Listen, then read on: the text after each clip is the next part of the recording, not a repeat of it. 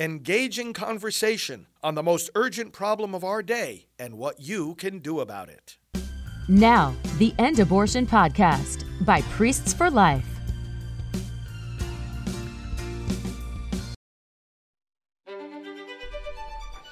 Hello and welcome to Pro-Life Primetime News. Today is Friday, December 2nd. I'm Leslie Palma. And I'm Teresa Watson. Thank you for joining us. We have a jam-packed show for you tonight. In our top story, we will share a shocking radio broadcast that has led to a national day of mourning for baby Amanda. Our guest, Tim Head, will be discussing what's at stake in the Georgia runoff. In Abortion in the News, I will have all the news that's happened this week, including the Georgia Supreme Court's reinstatement of the Heartbeat Act. House Democrats elected pro-abortion Representative Hakeem Jeffries as their leader. I will tell you about this decision and other political news. And my guest, Dr. Michael New, will break down the latest abortion numbers released by the CDC, which contain some good news. National Public Radio, or NPR, is a nonprofit media outlet founded by the United States government in 1970. For its first 13 years, it received nearly half of its funding from the federal government through the Corporation for Public Broadcasting. In 1983, NPR nearly went bankrupt and had to undergo a restructuring process. Now it receives about 10% of its budget from our state and federal tax dollars. It's no secret that NPR is a left-leaning organization that is all in for abortion. But its broadcast of November 3rd was still shocking. A reporter visiting a Michigan abortion business just days before the election broadcast the murder by abortion of an 11-week baby.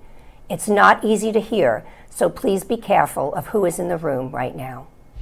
This next patient is not one of the patients you heard before. She's asked that we not use her name. She's from Michigan. She already has one kid. She's having her abortion at about 11 weeks. Nearly all abortions in Michigan are before 13 weeks. And like many patients at Northland, she said I could record her procedure. We're going to hear some of that now. So I am just going to get you set up on the table, and we're going to do that sedation medicine. Okay. I'm going to pull this out under your legs. Most patients are partially awake during the procedures. They get IV medication for pain and anxiety. The lights are dimmed. There's soothing music. It actually feels a lot like a childbirth. The medical gown, your bare legs in stirrups, and a person next to you saying, "You can do this." Raise my hand and just keep breathing. That's Brandy. She's one of the staffers. Her job is to monitor vital signs, but it is also to hold the patient's hand and talk her through this. Whether it's a birth or an abortion, it is often women guiding other women. You're going to hear this machine turn on now, okay? It makes a loud noise. Okay.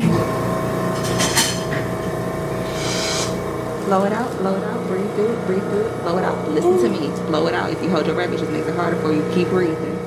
Just keep breathing, Brandy tells her over and over. I can't, the patient says at one point when the cramps get painful. Yes, you can, Brandy tells her. You're doing it. And then within just a couple of minutes, it's over. Take some deep breaths for me. Catch your breath. You did it. Thank you guys so much. You did. You are welcome. I hope I didn't do too bad. You did good. You did great. You did just fine. Yeah. You're okay. Thank you so much. Don't you ever tell yourself what you can't do here. Okay. So I'm going to bring the lights up and we're going to get your underwear on so we can get you over to recovery where you can relax, okay? Okay. So the lights are One thing you hear a lot from patients is, I'm doing this because I have this picture from my life and the things that I want. One woman who asked that we not use her name says she wants to finish school. And she knows lots of women get abortions, but she says that does not make this feel easy. Like, we almost feel like we feel filthy, we feel dirty. We feel like we have to sneak and do this. Some of us, put our lives at risk doing it. She says she didn't want to be trapped with the guy who got her pregnant. When she asked him to help pay for this abortion, he said the most he could do was split it. Guys, they're never held responsible for things like this, ever. It's always the woman. We always got to step up and take care of it. Whether we keep it or not, it's always put in our lap. At the end of the day, when all the patients have gone home, Dr. Lance wraps up paperwork, Brandy restocks the rooms, and Stanley does his final rounds. They don't know what will happen after the election. But they do know that tomorrow, more patients will be here, seeking abortions. We hear the mother's moans, but the child's scream is silent. Pro-lifers across the country were outraged at the broadcast, prompting Father Frank Pavone, National Director of Priests for Life, and other leaders to call for a national day of mourning for the child they have named baby Amanda. December 3rd is the day. We are asking every pro-life individual, organization, and lawmaker to mark the day with fasting and special prayers, including masses, Father Frank Pavone said. These actions can be done privately, but the more they are done in common with groups, the better. We have to rehumanize what this abortion and this broadcast dehumanized, and we have to make a big deal of what this broadcast trivialized. The day of mourning will honor the baby and also ask God for forgiveness for the legal abortion deaths of more than 65 million children in the United States since 1973. Prayers also will be offered for the mother who chose abortion, for the abortionist and the staffers who helped, and the NPR employees who took part in the broadcast.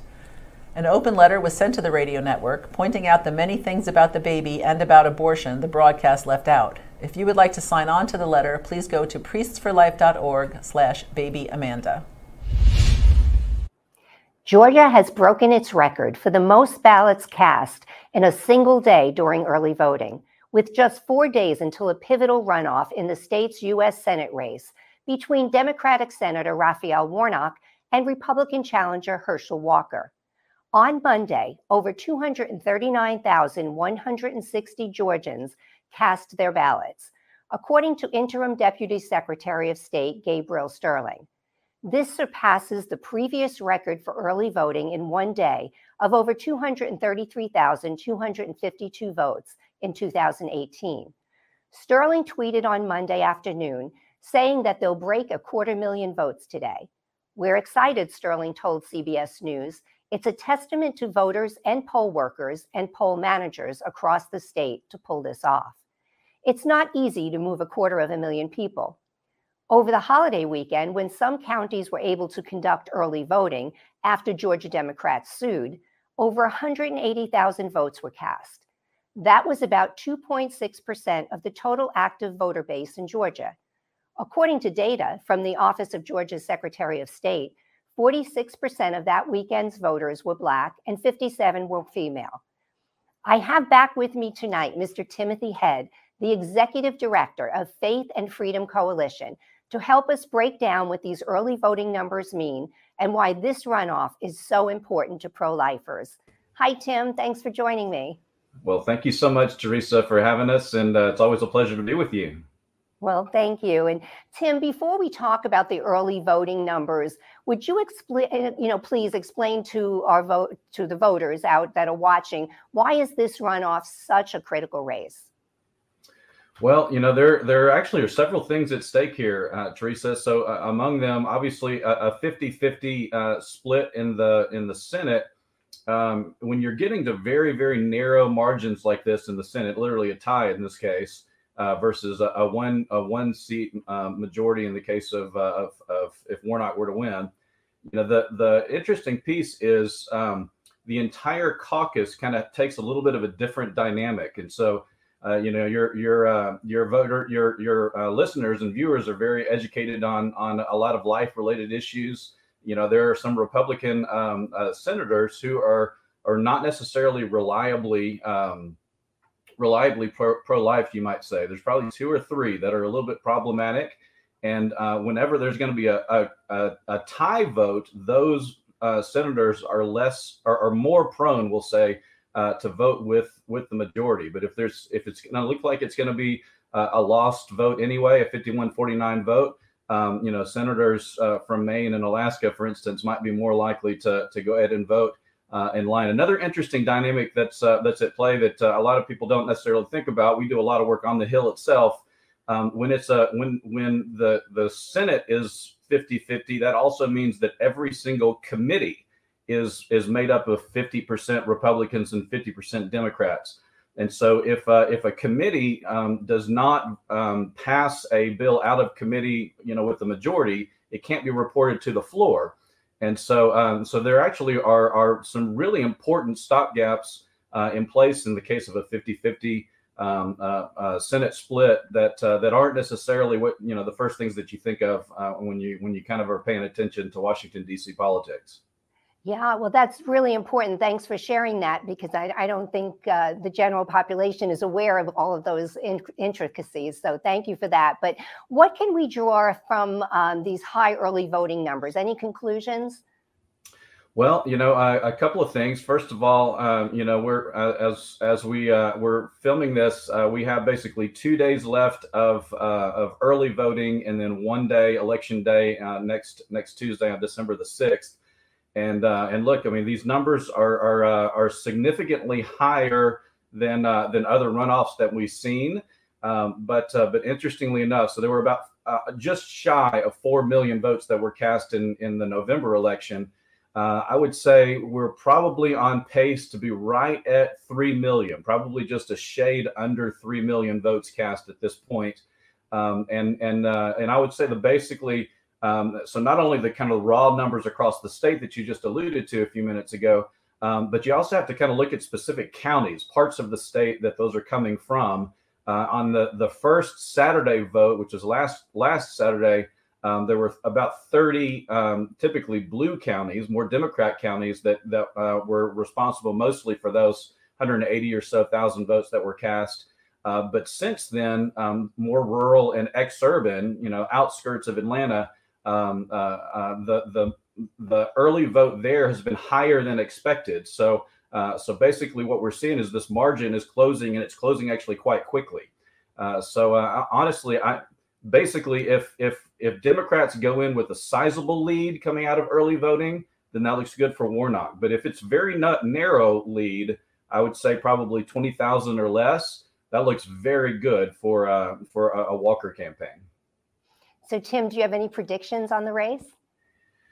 Well, I generally not in the prediction business, but I'll just say that I am, we're not necessarily a partisan organization, but we care about issues related to life and marriage and religious liberty and the like. And I would say that Walker clearly is the more pro-life and in favor of religious liberty in this campaign, which is ironic because he's running against the pastor.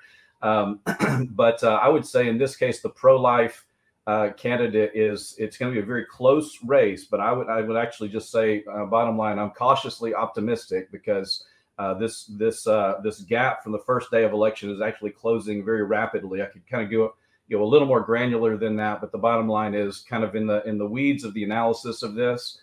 There actually are several different kind of flickers of hope, so to speak, for a Walker campaign. All right. Well, what can pro-lifers around the country do in these last few days to help get Walker elected? Well, clearly, I think we are people of faith, and we do believe in the power of prayer, and so we always want to be mindful of that. Certainly there are opportunities to make financial contributions in these waning, 4 to 5 days. The Walker campaign, there's no secret. I don't think it's hard to find his website, our website. We actually are in the process. We've just went over 260,000 doors that Faith and Freedom Coalition has knocked just in this 3.5 weeks that we've been in this runoff. So there's opportunities there for sure. And then we also still have opportunities for people outside of Georgia to make phone calls into Georgia, the electorate here in Georgia. And so you can also visit us online at ffcoalition.com if anybody's interested in volunteering by making phone calls. Absolutely. That's awesome because we really, really appreciate all the work that you folks do. But as we look forward, Tim, to 2024, what do you believe is necessary for Republicans to do to secure a victory? Well, it's a good question. And, I'll start very quickly on the Senate side, which does matter a great deal. There probably are 5 or 6 Senate seats. Part of the reason why this is so important is because honestly, every single Senate seat it really does matter. They're kind of like small orbiting planets in Washington, D.C. unto themselves. And so every Senate seat is important.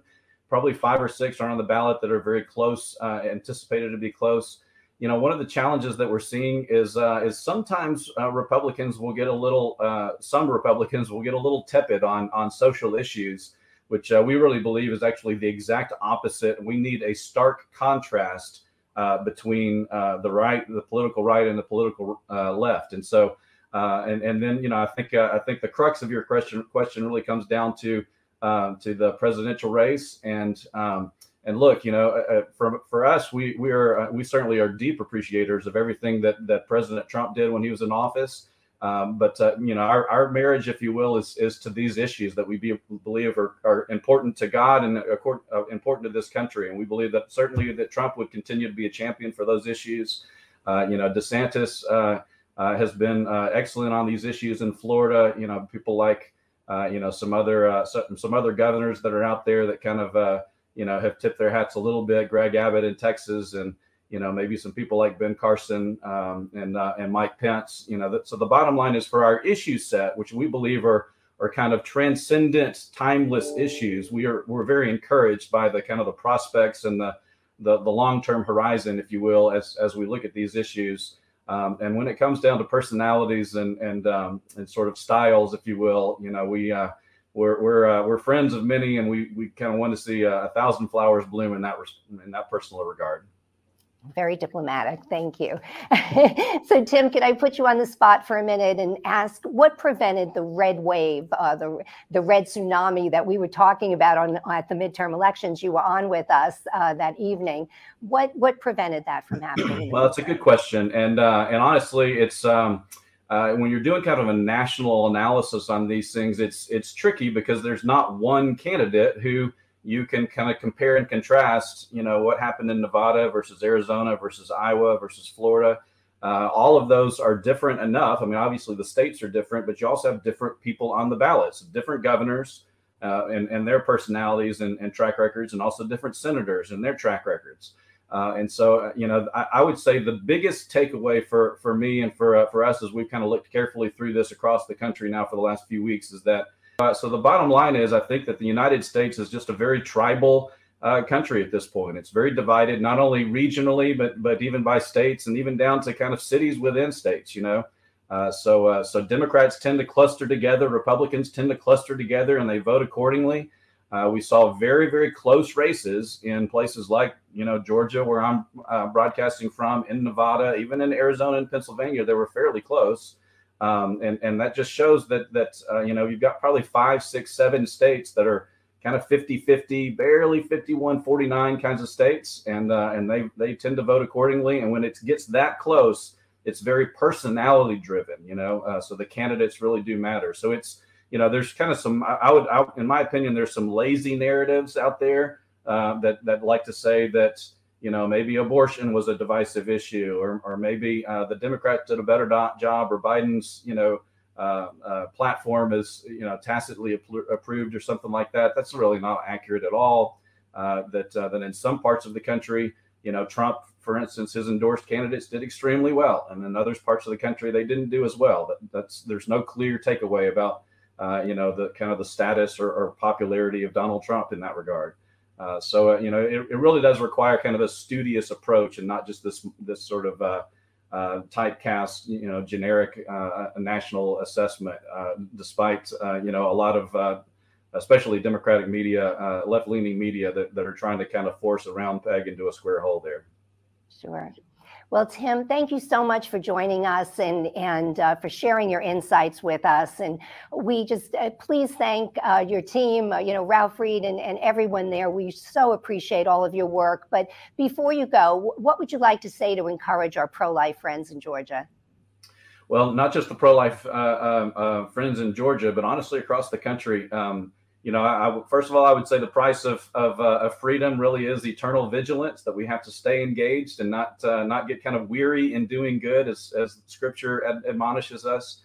And secondly, I would just say, find ways to stay involved. And I mentioned a couple, phone banking. Certainly you can give towards organizations like ours or campaigns or what have you, but we've got to stay engaged, because the left is definitely not taking any vacations. All right. Well, thank you again. I hope you'll come back and so we can hopefully celebrate the victory of Walker. I look forward to celebrating with you here in just about 5 days. All right. Sounds great. Thanks again. God bless. Thanks. The Georgia Supreme Court last week reinstated the state's Heartbeat Act that protects babies from abortion at about 6 weeks of pregnancy. The action came just over a week after a lower court judge blocked the law, calling it unconstitutional. The heartbeat law was passed in 2019 but has faced legal challenges since then, first in federal courts and now in Georgia state courts. The June 24 U.S. Supreme Court decision overturning Roe v. Wade allowed the law to be enacted in July. The plaintiffs in the case, including abortion sellers and the group Sister Song, have appealed the Supreme Court ruling. Also in Georgia, the first bill pre-filed for the 2023 legislative session would require the state to pay for costs incurred giving birth to and raising a child for mothers who wanted to have an abortion but were unable to because of the heartbeat law. The bill is called the Georgia Pro-Birth Accountability Act, and its sponsor admits it has no chance of passage. Critics of the bill said it is trivializing the value of human life. A Kansas judge last week blocked a state law that banned doctors from prescribing abortion pills via telemedicine. Shawnee County District Court Judge Teresa Watson, no relation, granted a Wichita reproductive clinic's request for a temporary injunction after the Kansas Court of Appeals overturned her previous ruling. The case is continuing, but for now, women can receive deadly abortion drugs without ever having been examined by a doctor. 68% of abortions in Kansas are chemical abortions. In a related matter, a lawsuit filed against the Federal Food and Drug Administration has been described as the greatest legal threat in years to access to abortion pills in America. Alliance Defending Freedom claims in its suit that the FDA exceeded its authority when it used an accelerated process to approve mifepristone, one of 2 drugs in the abortion pill regimen. The suit was filed in federal district court in Amarillo, Texas, and will be heard by a judge appointed by President Donald Trump, leading Bloomberg Law to speculate that the pro-life organization behind the suit will succeed in district court, the U.S. Court of Appeals, and ultimately the Supreme Court. Research by the Charlotte Lozier Institute has shown that chemical abortion has far more complications for women who choose that method. Chemical abortion now accounts for about 54% of all abortions in the U.S. The Federal Department of Health and Human Services has vowed to make all reasonable efforts to abort the children of migrant minor girls. In guidelines the department sent to its Office of Refugee Resettlement, HHS wants minor girls sheltered in states where abortion is legal and will provide taxpayer-funded transportation to such states for girls staying in states where abortion is restricted. Detroit Archbishop Alan Vigneron has called on Michigan Catholics to spend the first 2 weeks of Advent doing penance following the passage of a ballot initiative that amended the state constitution to allow abortion on demand. Abortion is now legal in Michigan at an unprecedented level, and millions of lives are at stake. We must pray and ask God for his mercy upon us for allowing this evil to happen in our state, the bishop wrote in a letter to Catholics. For this reason, I want to invite all the faithful to join me in the first 2 weeks of Advent, up until December 9th, in doing penance, giving alms, praying, and fasting. We must use these spiritual practices to make reparations for the great sin of abortion in our midst. An attorney for North Dakota asked the state Supreme Court on Tuesday to strike down an injunction blocking the state's abortion ban, saying a lower court judge was wrong to grant it. A county judge blocked the law in October, allowing abortion to remain legal in North Dakota, but the state's only abortion mill already had closed up shop and moved across the Red River to Minnesota by then. The court did not release a timeline on when a decision might be announced. Across the pond, a British woman with Down syndrome has lost her appeal over a law that allows abortion until birth for babies with the genetic condition. Heidi Crowder, the 27-year-old woman who brought the suit, said she was angry that the judges said my feelings do not matter. She plans to appeal. French lawmakers last week backed a proposal to enshrine abortion rights in the country's constitution in a move seen as a response to the overturning of Roe v. Wade in the United States. The bill passed the National Assembly, the more powerful house of the French Parliament, but still has a long way to go before the French Constitution could be amended. Abortion is legal in France until 14 weeks. The U.S. Court of Appeals for the Seventh Circuit, for a second time, has upheld an Indiana law requiring abortion businesses to bury or cremate fetal remains after abortion. Calling the decision a basic win for decency, Indiana Attorney General Todd Rotika said the bodies of aborted babies are more than mere medical waste to be tossed out with the trash. In other news from Indiana, the Attorney General has asked the state medical board to discipline an abortionist who performed an abortion on a 10-year-old rape victim from Ohio. Rotika said Dr. Caitlin Bernard exploited the girl's story by going to the media to push her own pro-abortion agenda. The girl was reportedly unable to obtain an abortion in Ohio because she was beyond the legal limit for abortion there. And that's abortion in the news. House Democrats on Wednesday elected pro-abortion New York Representative Hakeem Jeffries as the leader of their conference, replacing pro-abortion Speaker Nancy Pelosi. Jeffries will be the House Minority Leader as pro-life Republicans took back control of the House in the midterm elections and will have the majority vote to elect a new Speaker. Jeffries won the post in an uncontested election after Pelosi and Majority Leader Steny Hoyer and Majority Whip Jim Clyburn opted to step down from leading the party. Leadership is incredibly important, said Jeffries. When we get an opportunity as diverse leaders to serve in positions of consequence, the most meaningful thing we can do in that space is an incredibly good job. The Democrat will do a good job representing big abortion and has a 100% pro-abortion voting record in favor of abortions up to birth at taxpayer expense. Jeffries also has been openly hostile towards pro-life Americans, including earlier this year when pro-life organizations were hit with a crime wave of arson, vandalism, and other violence. Jeffries has smeared pro-life Americans repeatedly in recent years, describing half the country as a threat and yahoos for believing babies in the womb deserve to be protected from violence. At a press conference in July, Jeffries said, "The threat right now in this country to the American people are extreme MAGA Republicans." He continued saying, "That's the threat, that's the problem, that's the crisis that we confront. Extreme MAGA Republicans. Why? They are extreme on reproductive freedom." GOP leader Kevin McCarthy, Republican from California, is getting ready to exercise his authority under congressional rules and procedures to remove 3 vocal Democrats from key committees when Republicans take power next year. Normally, Democrat and GOP leaders nominate members of their party to various House committees, and those members are approved when the House passes a resolution appointing the members in a simple majority vote. In the past, these appointments have not been controversial, and only a handful of members were refused committee assignments or had been removed from committees, usually because of ethics violations. However, McCarthy has pledged to block Representatives Adam Schiff, Ilhan Omar, and Eric Swalwell from continuing to serve on some of their current committees based on the positions they have taken. McCarthy has the authority to stop those appointments because Republicans will be in the majority again starting next year. One way of stopping these appointments is to have Republicans vote down any resolution that would place any of the 3 Democrats onto a committee where McCarthy does not want them. However, even if Republicans are divided on whether to carry out this punishment, McCarthy can still block the resolution from coming to the floor until Democrats relent and pull the assignments.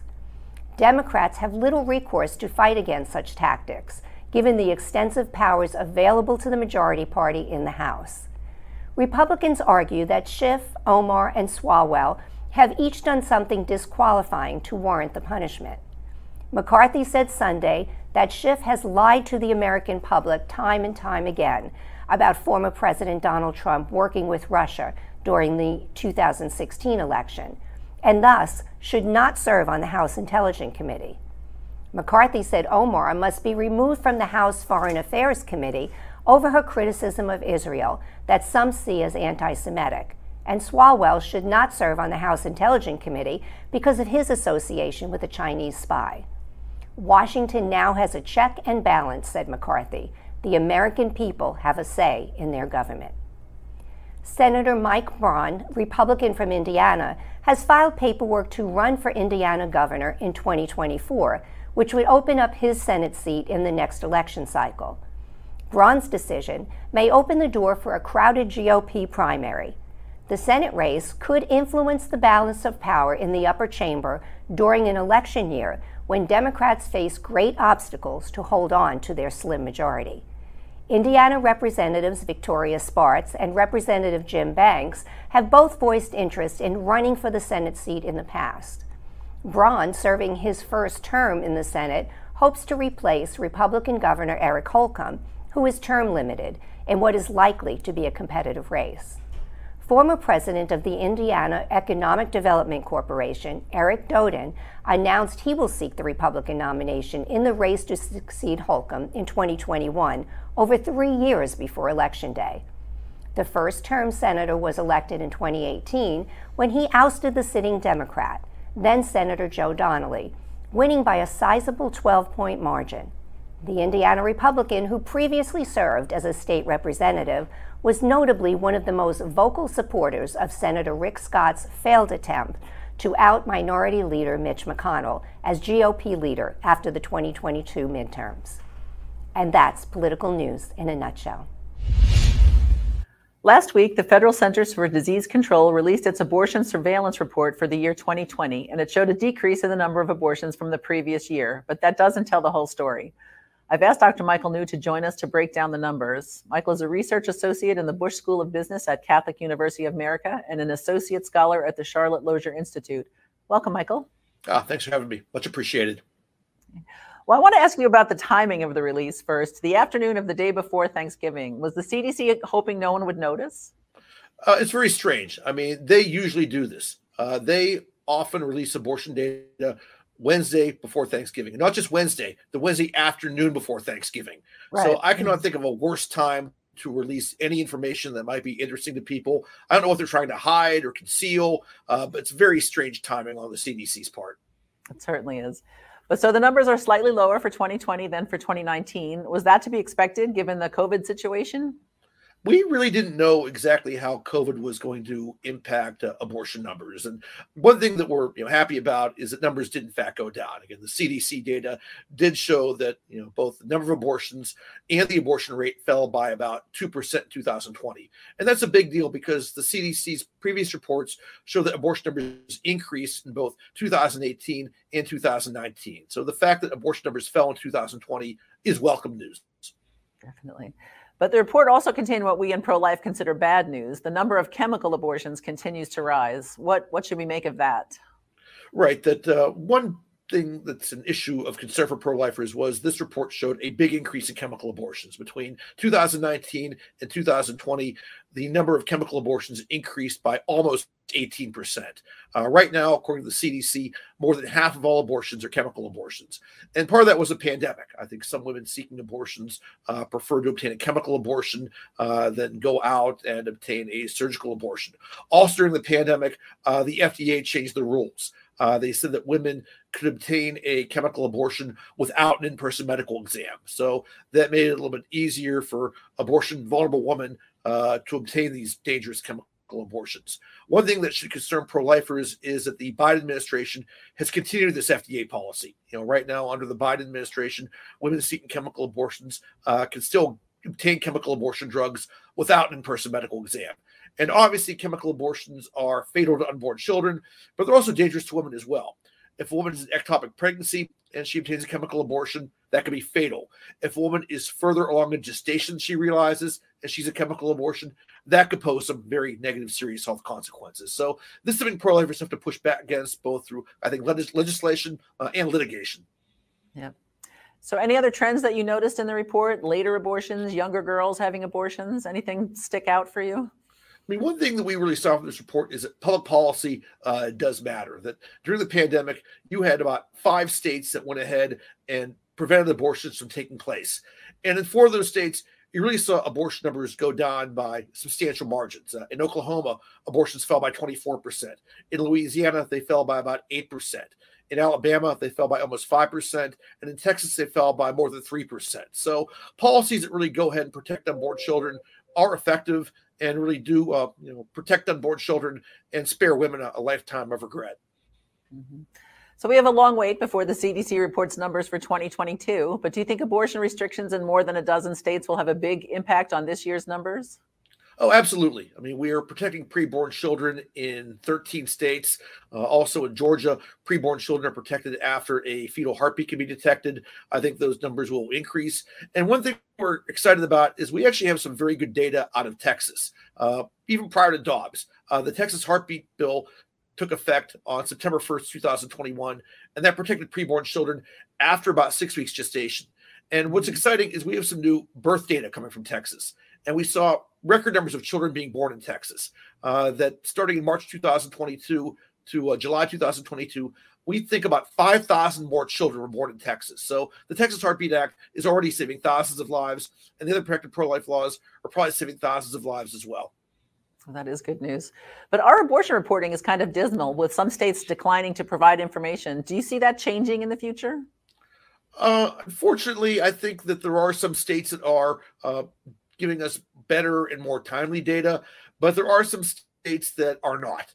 California has not reported any abortion data to the CDC since 1997.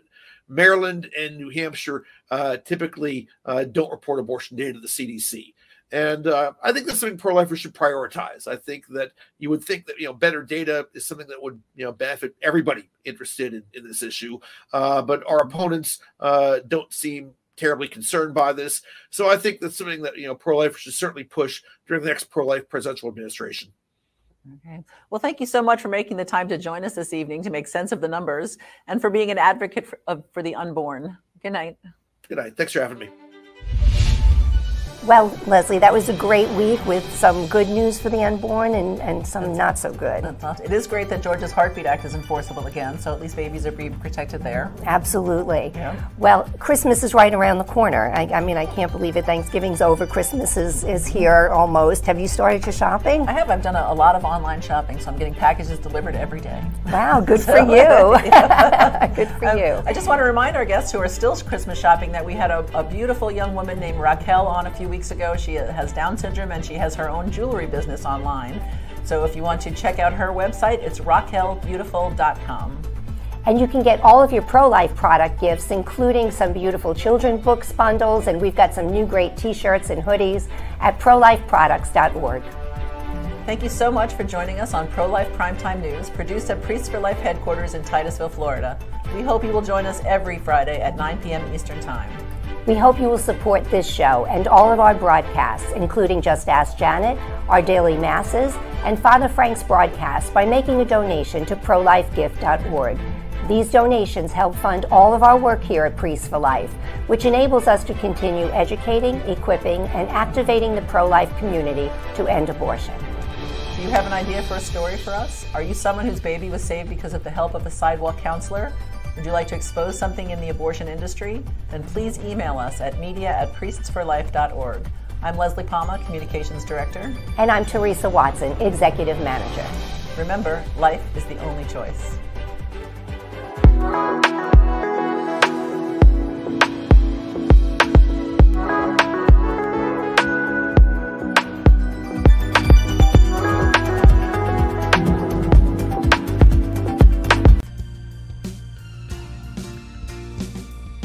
This has been the End Abortion Podcast. To learn more, to help end abortion, and to connect with us on social media, visit endabortion.net.